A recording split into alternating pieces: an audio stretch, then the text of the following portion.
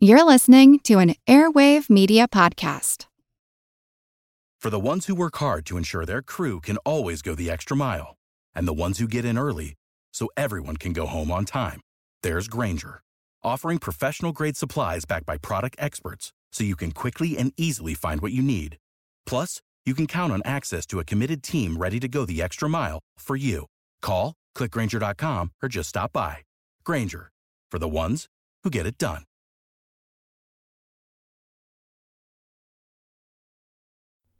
Today's episode is brought to you by our Patreon supporters, including our Commodore class.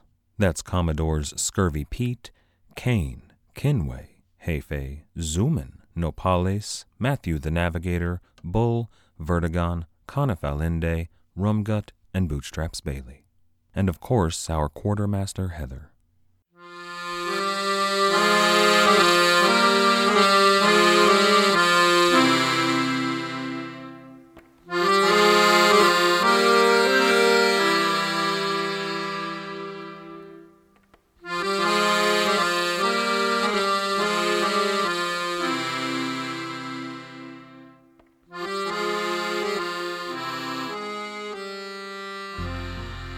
Hello.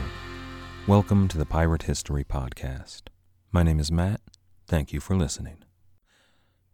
Throughout most of 1608, Szymon Dancyker was a particularly active pirate. In fact, he may have been the most active pirate, at least in the Mediterranean. After his stint in Algiers, teaching the Algerian shipwrights how to build round ships and gaining the trust and protection of Redouan Pasha, Szymon Dancyker went out on the cruise. Now, John Ward may have been responsible for more ships captured and more slaves brought in than Szymon Dancyker. His Tunisian fleet, well, it was massive. There were ships under his command sailing out there, capturing ship after ship after ship. They were all very busy, and he had many of them. In fact, according to an agent of King James, a man named Henry Pepwell, Szymon Dancyker actually sailed under John Ward's flag for a few months here, but that didn't last long. Dancyker set out on his own and immediately began to make a name for himself. Among the pirates that were operating out of Tunis, Dancyker became something of a figure of competition and even jealousy, and probably some admiration and respect.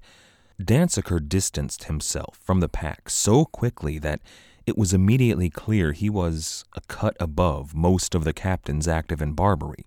He was on the same level as their admiral, as John Ward. Among everyone back in Europe, though, Dancyker was becoming something darker. He was becoming a real boogeyman. To the Venetians and the Nepalese and the Spanish and English and French, Dancyker was quickly supplanting Ward as the most watched and most feared pirate sailing in the Mediterranean. And Dancyker still hadn't taken any really serious prizes. He had taken nothing to compare with the Rainiera Isodorina, but the capture of that Venetian vessel was months ago now. Ward was busy in Tunis, outfitting his new flagship. He was content to let his sub-commanders capture whatever they could, but he was busy at home. Meanwhile, though, Dancyker was even busier.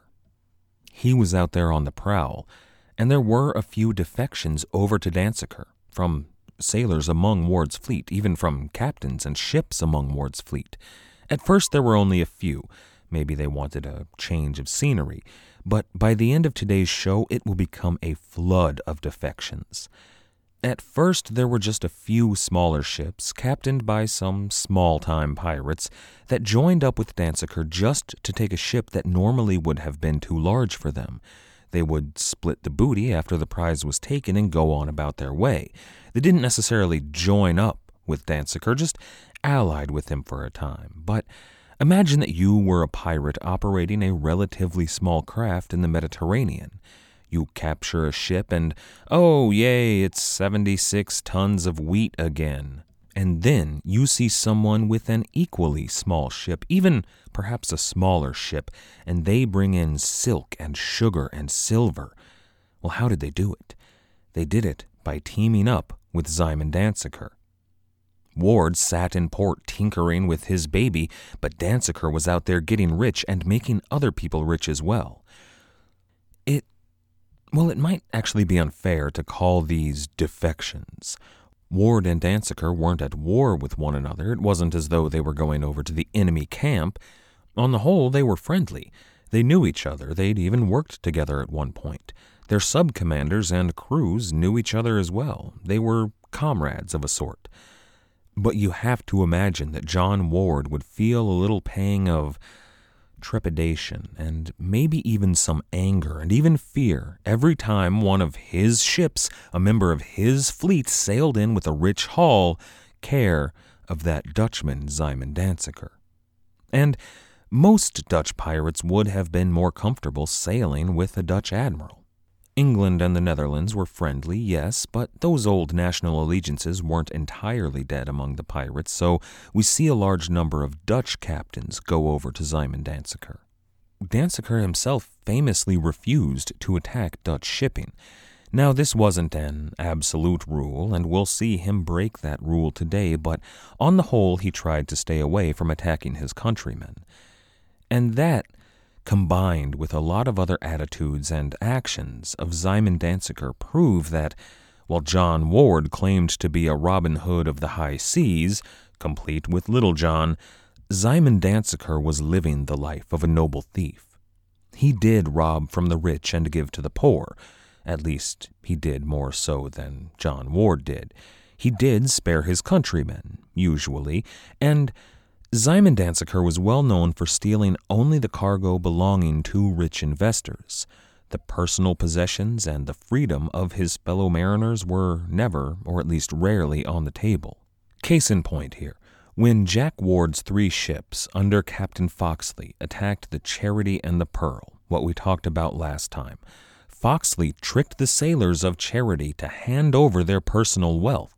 They stole their wages and their earnings on that voyage. They stole, well, what would feed their families back home. Foxley said that it was to protect those possessions, but he lied. He left those sailors destitute out there. But that was not how Simon Dancyker did business, and he was about to prove it. This is episode 90 of Angels and Devils. So let's return to the story of the Charity from last time. The crews of both the Charity and the Pearl were all put aboard Charity when those 3 captains under Foxley set them free. They had a bit of water and biscuit to keep them alive, but virtually nothing else.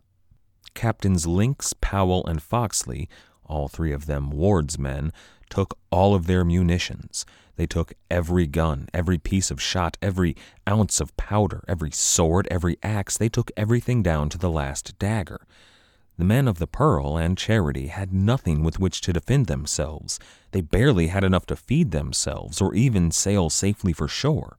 This was a desperate situation, and it's one that, to me at least, belies the Robin Hood mythos of John Ward. Now, Ward wasn't there, and perhaps had he been, he would have insisted on a more humane treatment of his victims, especially since they were his countrymen.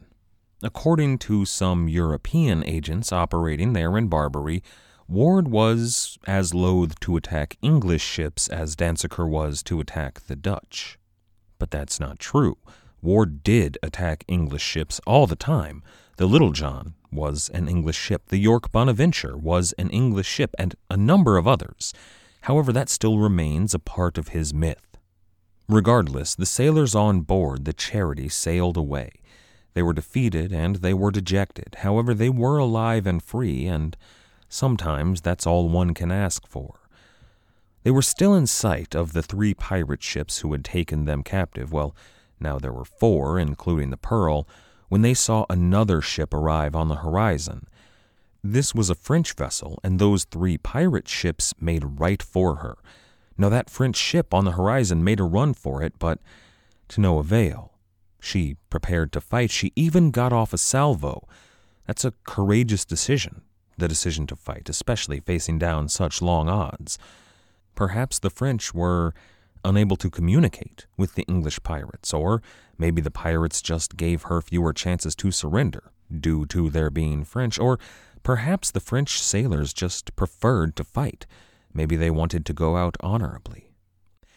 The last image that Captain Bannister, the captain of Charity, saw of that French vessel as his ship sailed away was the merchant, master, and mate, all three, hanging from the yardarm.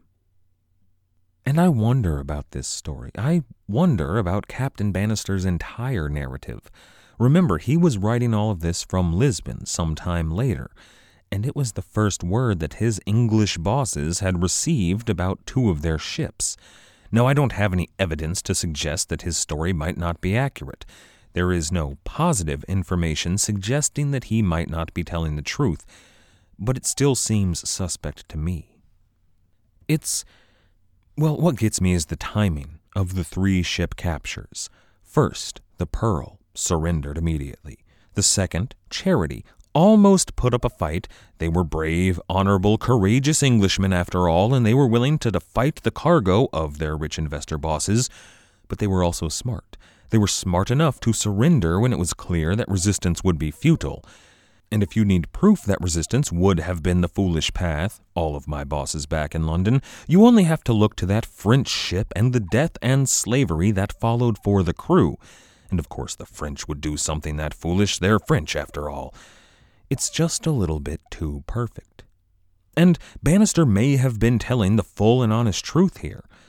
But if he is, the saga of Charity serves almost as a perfect parable about pirates and how to deal with them. However, even if it isn't true, we still have to believe. It's the story we have. Now, I bring this up because things are about to become even less credible. The following day, the day after Charity was set free and saw that French vessel captured, the Charity was making her way to the coast of Spain when they saw another ship. Bannister writes of that time, quote, "After we had discharged ourselves of the bad, we were subject to fall into the jaws of worse. Now, being eagerly pursued by a bloody French man of war, a pirate like the other, of whose cruelty we had heard so much before, we counted ourselves in the arms and grip of death. For 2 days and a night this French pirate had us in chase, and the wind beginning to grow calm, he was come within a mile of us. The nearer we perceived him, the nearer we judged our sudden destruction." End quote. There were 40 or so men on board Charity, and they knew to a man that they had no hope of victory. They had no guns, they had no swords, they didn't even have a dagger on board. Every tool with which they could have defended themselves was taken from them. Now, Bannister says that he knew who this devilish French pirate was, but he doesn't tell us who it was. Perhaps it was one of Ward's ships, or perhaps it was one of Dancyker's. More likely, though, she was an independent vessel operating out of Barbary or even France. There were French Barbary pirates and French privateers in the region, but even the pirates operating out of Barbary from France were sort of an inclusive and almost nationalistic lot. They tended not to join up with the English or the Dutch. Still, that French vessel, that French pirate, would have had less compunction capturing the crew of Charity and selling them into slavery than the Englishmen under Ward did. The English pirates might take your cargo and your guns and most of your food in one of your ships, but the English among them would still hesitate at capturing other Englishmen to be sold into slavery. Even though they were willing to, it wasn't exactly what they wanted to do. But the French didn't share that. Not about the English. I'm sure that they would be less willing to sell other Frenchmen into slavery, but in the same way that the English would be more willing to sell a Frenchman, the French were more willing to sell the English. You get what I'm saying here. The crew of Charity, though, resolved that in this moment they would not be taken alive. They all refused to be enslaved. Every last one of them prayed and made what peace they could with God. Bannister says that they prepared to meet that from whom we can never expect mercy. However, as they prepared to fall on their swords or perhaps jump ship and try to swim for safety, or perhaps both and let themselves sink into the depths, we can imagine that they fervently hoped for that mercy. Bannister says they were void of all fear, but I have trouble believing that. He writes, quote, when we least thought of help, when all expectation of rescue was frustrate, when we had given our lives and our bodies to ye seas, it pleased God to send inside of us 5 ships under sail." End quote. So let's take a quick look at the timeline here. Charity and Pearl were attacked on day 1. They spent a night in chains and were set free on day 2. They saw another ship attacked on that same day. On 3, they were pursued by a French ship overnight and all of day 4. At the end of day 4, they run into 5 ships under sail. Now, for me, I tend toward the cynical. I try not to. I try to look at the brighter side, but I still tend to see the worst in a situation. But in the eyes of everyone aboard the Charity, this was a miracle. They made for those 5 ships. They didn't know who they were. They didn't know their nationality. They didn't know if they were pirate ships, but they did know that the ship chasing them was a pirate with violence and terror in mind. And you know that saying, the devil you know is better than the devil you don't? In this case, the devil they didn't know may just have been an angel in disguise. They realized that a danger was behind them, and even if danger lay ahead of them, there was at least a potential for rescue. And it was a dangerous move. For a moment, let's set aside the possibility that they were pirates. Let us assume that these 5 ships were friendly merchantmen. Imagine that you were the captain of a merchant ship in a convoy, and you saw an English ship sailing in fast in waters in which English pirates were known to be nearby. Wouldn't you arm yourself and prepare to defend against attack? Isn't there a possibility that you would fire first and ask questions later? It was the safest course of action. Bannister was well aware of that possibility. But the devil you don't know, and all of that. Bannister writes, quote, "We made all the speed we could to get up to them. The Frenchmen, on the contrary, strove as much to cut us off from our purpose. We guessed they, the 5 ships, might discern our inward mystery by our outward signs. We expressed the lively motions of distressed men by kneeling on the knees and holding up our hands. They, perceiving, though not knowing what we were, in charity made up to us. The Frenchmen, considering, sprang aloof and left us." End quote. So Charity sailed for those 5 ships as fast as possible. They showed themselves to be desperate men by assuming the positions of beggars or maybe of penitents. The strangers saw that and sailed up, so their French pursuer sailed off. And maybe it was a miracle. They weren't pirates. It turned out that they were English ships, 4 of them at least. 1 of them was Flemish. They were merchants, and they were friendly. The flagship was the Prosperous, and her master was one Captain Sartop. The men of Charity praised God and thanked their saviors. Some of them fell to their knees, some to pray, and some to kiss the feet of their saviors. Others fell from sheer relief. They had, at long last, been saved. And, weren't these seas just amazingly crowded? Not only the 3 pirate ships belonging to Ward, but the Charity, the Pearl, that French merchantman that was captured, the French pirate, and these 5 ships here. That's 12 ships meeting within 4 days. Not one of them was Spanish either, and they were just off the coast of Spain. Where's the Coast Guard? Where are these Spanish merchant galleons? I don't know, but they weren't here. However, Charity was finally safe to sail on toward the coast of Spain. They had left the pirates behind and found succor. So let's leave them to it and turn our attention to Captain Simon Danseker. Unfortunately, much like John Ward, in the early days of Danseker's pirate career, we don't have any of these wonderful first-hand accounts like that of Charity. There's nothing like that letter telling us the ins and outs of their battles and their struggles. So the early days of his career are a little bare bones. Early on, it's hard to say what captured ships in the Mediterranean could actually be attributed to Simon Danseker.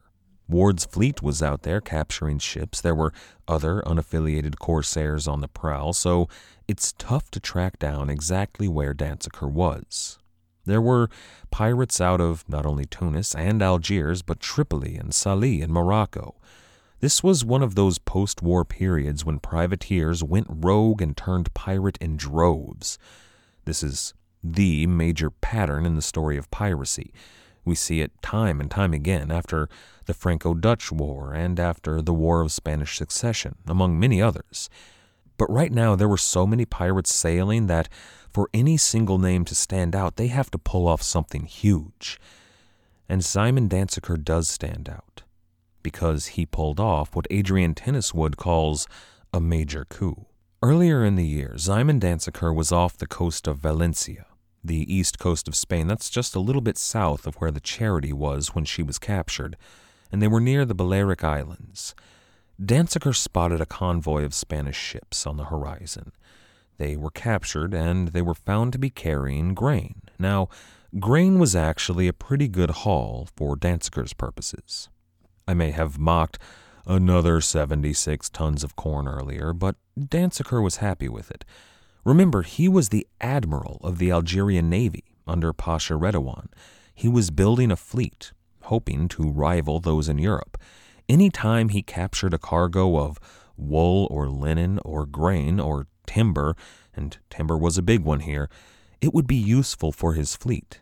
They were always happy with guns and powder and shot and cold steel and tools and tar and everything that was needed to run a navy. So the grain was useful here. If it was the grain, though, it would have just been another in a long line of unremarkable hauls that we probably wouldn't remember. However, that grain convoy was carrying two particularly valuable pieces of human cargo.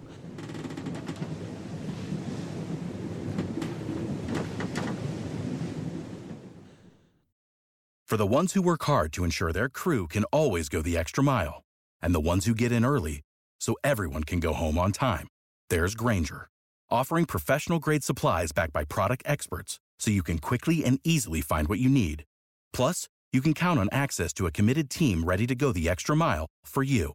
Call, click Grainger.com, or just stop by. Grainger, for the ones who get it done.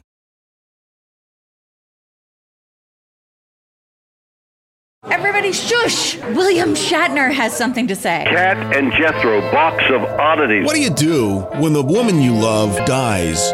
Well, of course you dig her up and you live with her. Aww. The show examines weird things. There are plenty of old photographs from this time period of children out in the streets playing in and among the dead horse carcasses. Oh, I miss those days. Things used to be so much simpler. Cat and Jethro. Then there's the urine wheel, which sounds like a really bad game show. Thing done weird things.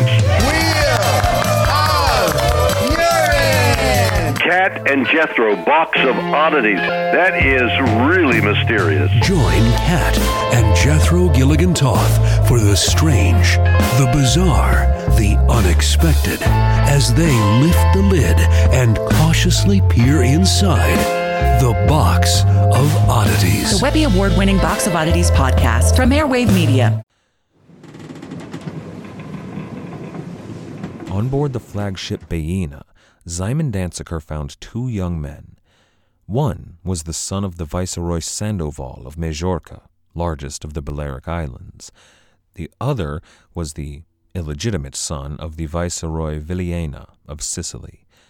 They would fetch impressive ransoms, but even that was nothing compared to what they were carrying.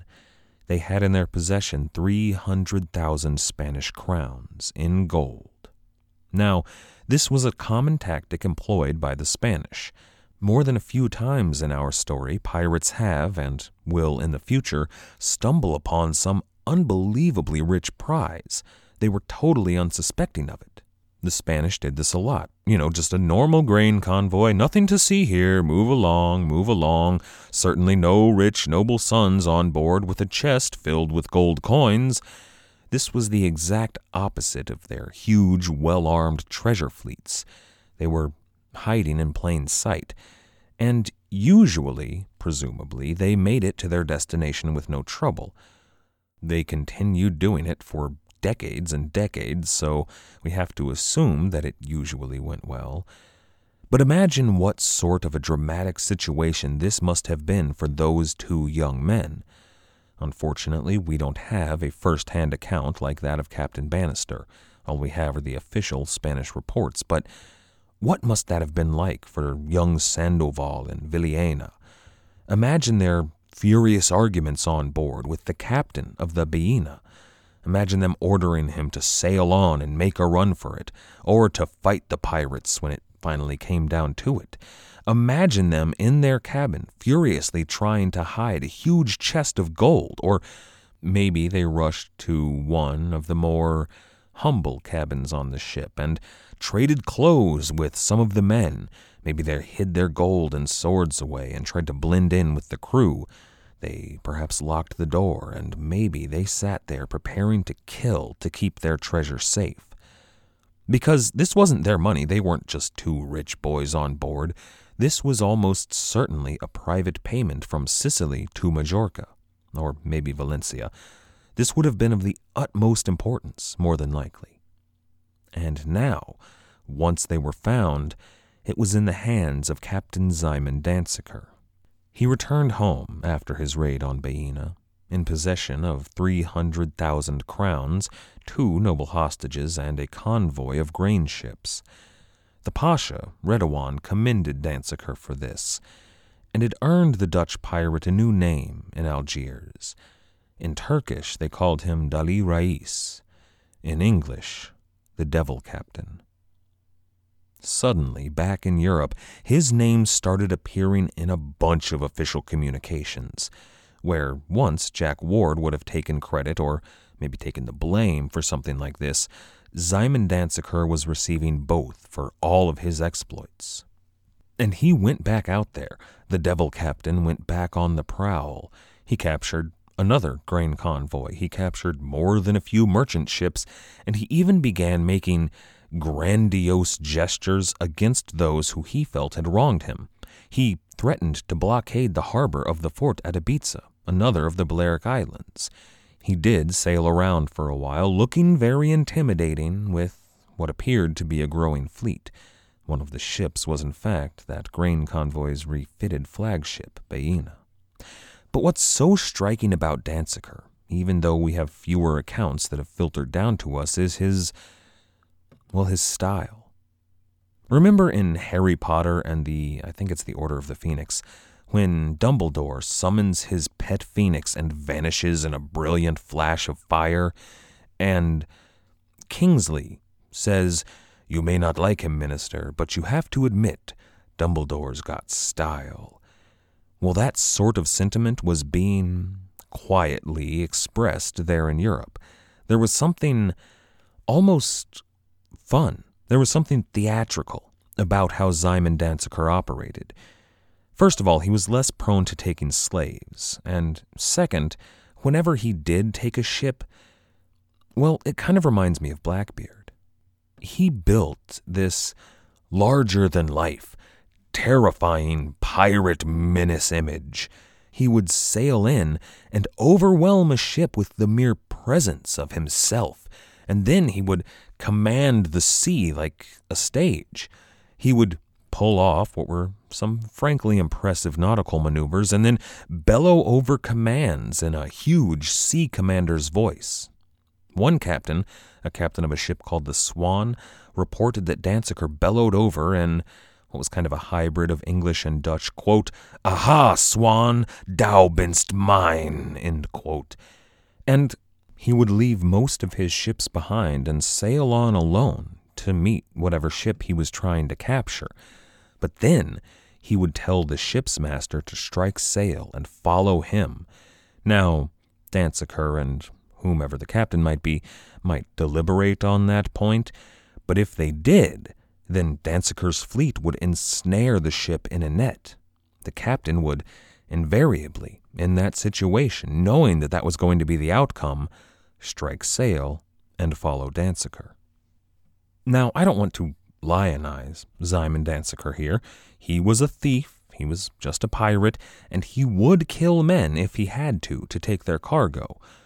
But much like Blackbeard, the Devil Captain built an image that ensured, well, more often than not, that he wouldn't have to kill anyone. So, Captain Danseker was building a name for himself in those early months, not just in Algiers and not just in Barbary, but in Europe. And here he began to rival Ward in notorious notoriety. As I said, those early months were a bit bare bones, but now let's return again to the Charity, sailing toward the coast of Spain with that convoy. Captain Bannister's letter, which would be written later, still had a final chapter. After that chase from a French pirate and the miracle of a rescue at sea, Bannister writes, quote, "Life is not permanent. No more are our fortunes. We have joy in this moment and sorrow in the next. We come crying into the world, and we must go weeping out. Scarce had our joy felt an hour of embracement, when presently we might find ourselves the third time to be had in chase by a man of war and his pinnace, who, drawing near up to us, we perceived was Captain Danseker of Algiers. His ship is so potent that it seemed to us resistless, for he carried 55 pieces of ordnance, besides 40 Turks. Comes he amongst the thickest of our fleet, as if he had the power to sweep us away with his breath." End quote. It was 5 days after Charity had been attacked the first time when Simon Danseker found them. It was mere hours after that French man-of-war gave up the chase, and Danseker found Charity in the company of 5 other armed ships. They weren't men of war, they weren't even Coast Guard ships, but they were merchant ships, so they had guns, and they did have the ability to surround Danseker's vessel and bombard her.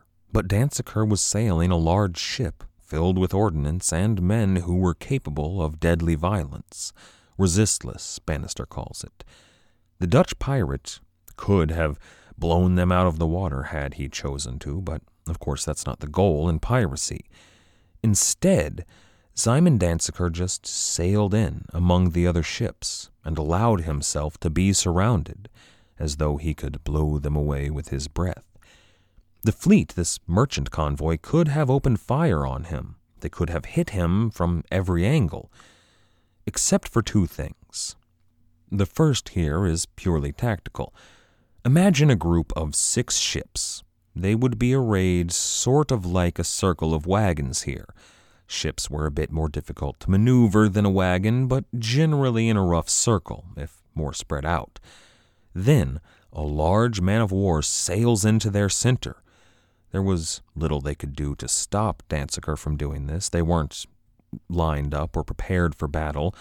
But now Danseker was surrounded. They could have opened fire. But then, what happens if they miss? Arrayed in that rough circle, the possibility of friendly fire would go up significantly, and most of their shots would have missed unless they were in very close quarters. Even 200 years later, even 300 years later, most naval shots missed. It was very hard to make a direct hit on another ship. If you wanted to, you would have to get in very close. But if any of these ships got in close enough to guarantee a hit on Danseker, well, Simon Danseker had those 400 men on board. Bannister continues, quote, "He caused his followers to waft us amain with their glistening swords, threatening to sink us the one after the other if at his command we did not immediately strike." End quote. Simon Danseker had every man on board lift his saber into the air and scream threats at the men on board. So, getting in close was a poor idea. So tactically it made some sense for Simon Danseker to sail in. He was still surrounded. He hadn't, taken the hill and command of the battlements, but it was a bad situation for Charity and her 5 companions. The second thing that kept them from fighting, though, was Danseker himself. They knew who he was. He was the Devil Captain.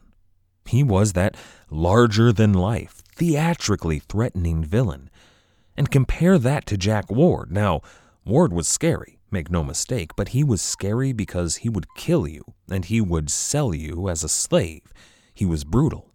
But Simon Danseker had that certain villainous panache that we've come to expect from pirates. I mean, who would have the guts to just sail into an assembled group of ships and demand their surrender?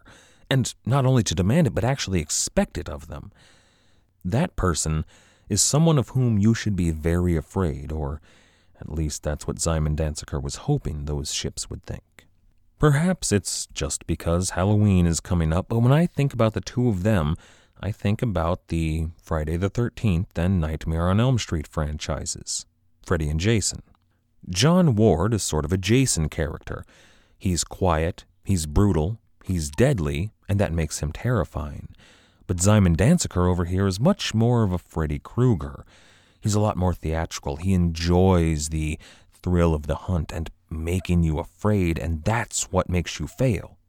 He doesn't just hit you with a giant machete or a chainsaw or a harpoon or a spear or any of the other tools that Jason used.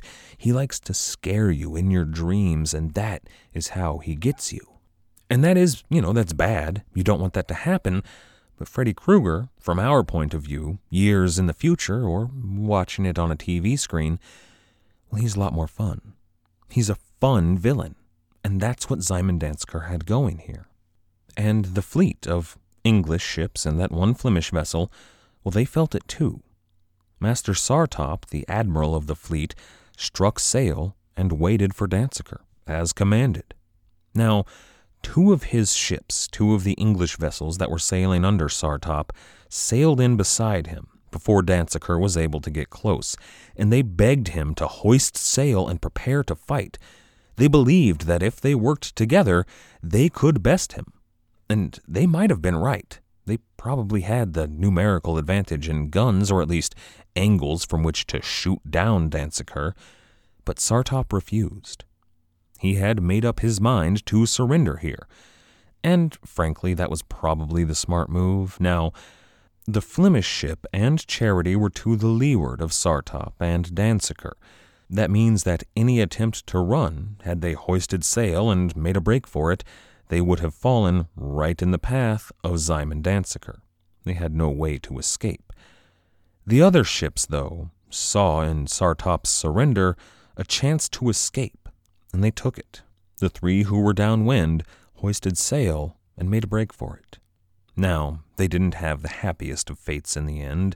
They were, a little bit later on, captured by pirates. Now, that's not surprising considering the shocking density of pirate population here off the coast of Spain in 1608, and because they were fools, they fought those pirates, and they were sold as slaves back in Barbary. But Sartop, the Flemish vessel, and the Charity had fallen into the hands of Simon Danziger, the devil captain, notorious arch-pirate and scourge of the Mediterranean, one of the most feared men alive. Now, Captain Sartop was safe here. Danziger cut a deal with him. Bannister says that Danziger promised, quote, he would never ransack nor pillage anything from him, end quote. He made that deal on the condition that Sartop surrender. It's why he refused to hoist sail and fight, and it was intended to convince this little fleet of his to do likewise. That's what Danziger wanted. He wanted everything to go smoothly here, and if the admiral surrendered, the rest of the fleet was likely to. Now, that didn't work out. Those smaller ships ran, but, well, I don't know who captured them. But I like to imagine it was another ship under Danziger's command who was waiting out there to capture anyone foolish enough to flee. I enjoy picturing Simon Danziger as that cunning and that devious. But again, he kept to his word here. He spared Sartop because Sartop did as was asked. Now, the fate of that Flemish vessel is a bit ambiguous. We'll talk about that in a minute, but it doesn't go unscathed here. And I realize that earlier I said Danziger famously never attacked Dutch ships except for rare occasions.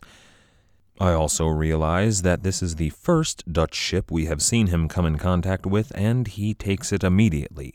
So maybe I just prefer Freddy Krueger to Jason Voorhees, and I am giving him more credit than was his due. But then again, keep that in mind because I may not be. But Charity had been ransacked and left without any munitions. Danziger sailed up to Charity and told Bannister and his 40 or so men that they were commanded to strike sail and follow him. Bannister obviously agreed. He didn't have much choice here, but Bannister tells us, quote, "We entreated him to be good unto us, and told him that we had been robbed by the Tunis man-of-war, Confederates of Ward, only 5 days before. Captain Danziger demanded of Master Sartop whether the relation of our surprisal was true or no, who affirmed it to be true.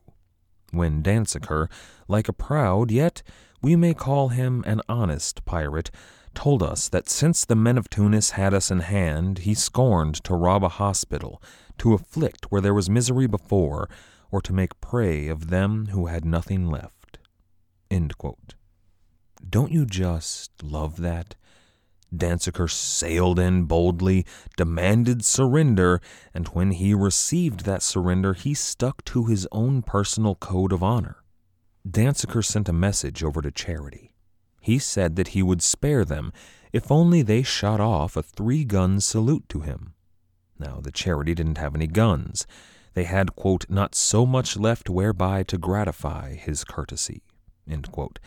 I can only imagine the terror and panic that ran through the men. What do? We can't do as he asks. Oh, God, he's going to kill us. So Bannister sent the messenger back to tell Danziger that they didn't have any guns. All of their guns had been taken. So Danziger let them go free. I think this was an incredibly clever move. I think Danziger was testing Charity to see if they were lying. If they had 3 guns to fire, they were lying, and he would have taken everything they had on board, including the crew. And I know that I may be giving him too much credit here, but that sounds terribly likely. Before the Charity left, though, the crew of the Pearl, who was on board Charity at this point, decided to ask Danziger a favor. They sent a messenger over, and that messenger said, quote, "How uncertain was our hope, and how continual was the danger, since every ship we saw we must fear to be a pirate, we entreated of Danziger that he would be pleased to set us ashore." End quote. And would you believe it, Szymon Danziger agreed. He agreed to take the men of the Pearl on board and set sail for the coast of Spain, where he would set them free. He did so as an act of kindness to ensure that they wouldn't be bothered by any further pirates. And then do you know what he did? He gave them money. He gave every member of the crew of the Pearl 4 shillings to ensure that they could make it safely to civilization. I mean, what? Can you believe that? I kinda can't. I feel like Captain Bannister was lying to us in the letter. I don't know why. I don't have a conflicting account here, but I mean, really? He took this crew to shore, and he paid them money. It's like, look, guys, I was going to rob you, but then I didn't, so here's some money. Is this guy actually Robin Hood? Is the real Robin Hood of the high seas a Dutchman rather than an Englishman? That's kind of a line in the sand, right? I mean, there will be an English pirate much later on who fits this Robin Hood myth a little, but I'm saying it now. These English pirates who died hundreds of years ago, well, they have to up their game. If they want to hold on to that little bit of English mythology of the noble robber, they have to do a lot better than they are right now, than they did during the entire buccaneering era. Because as it stands, the title of most noble pirate ever, Robin Hood of the High Seas, that goes to Szymon Danziger. And as for the Flemish ship, Danziger did take some of her cargo. She was carrying mostly corn, but a few Mediterranean goods as well. And Danziger took some of that corn and some of the wine and water on board, and he gave it to the Charity. I see you're short of provisions here, so I'm going to literally rob from the rich and give to the poor here. This guy is amazing. And he did take some of their other cargo for himself to pad his coffers, but he didn't take all of it, and he made certain that everything he did take belonged to the bosses, to their rich investors. He refused to touch anything that belonged to, quote, the adventures of private men, end quote. Ward's man, Foxley, lied and cheated and stole everything from the crew of the Charity. And I mean, that's super piratical, lying, cheating, stealing. That's kind of what the whole game is about. But then you think about how he left their children to go hungry because their fathers had no money left at all. And then Danziger. He took extra care to ensure that that did not happen. I know I'm gushing here, but I just don't care. I love this pirate. Charity was allowed to sail away. They had only their own 20 men left on board and holds that were filled with at least a bit of... Well, actually, I'd like to address something here. I was recently corrected, but I'm less than sure about it. But apparently, supplies on board a ship should be called properly victuals, even though they still had the French spelling of victuals.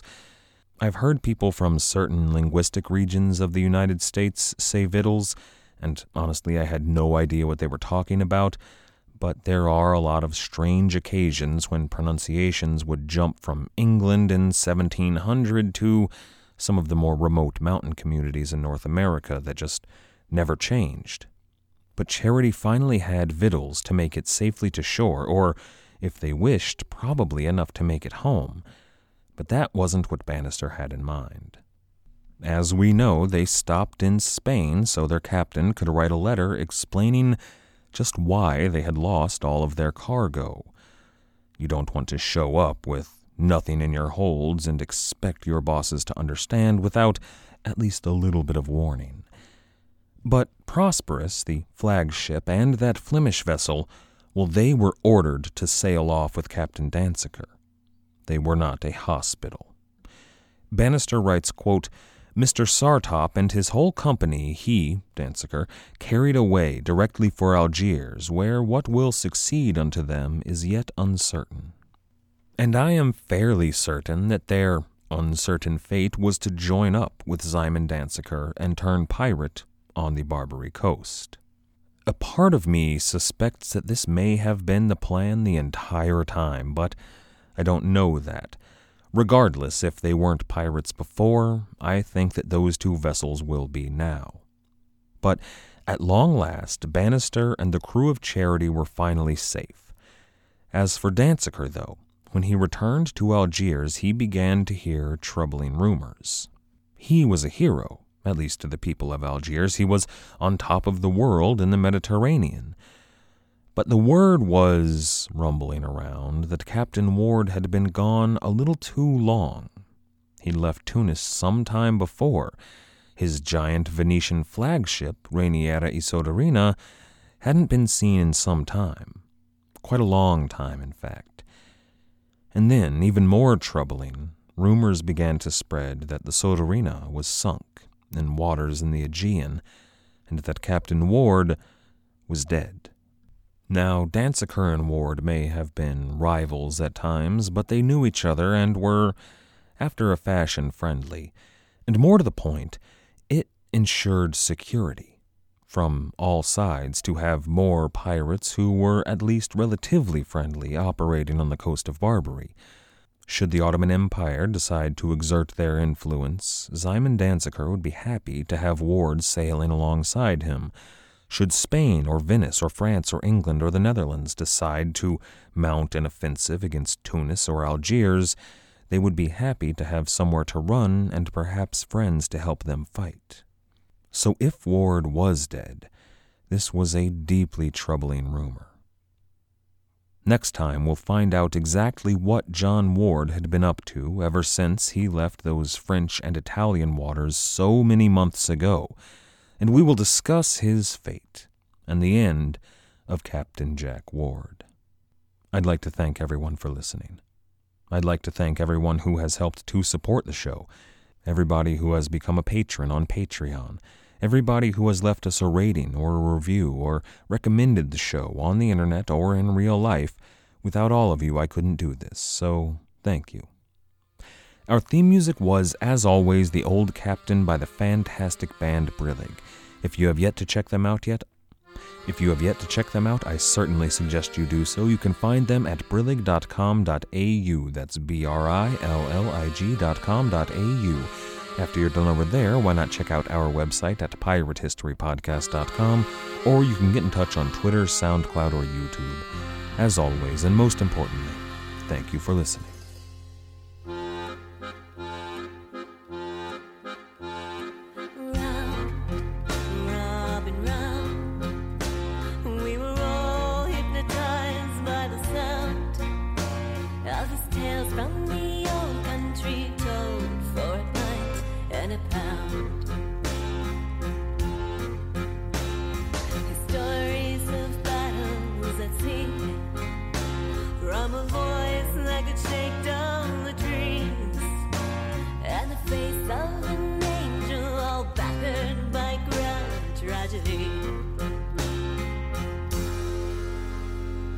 Raise your glass in the air with a tear in your eye.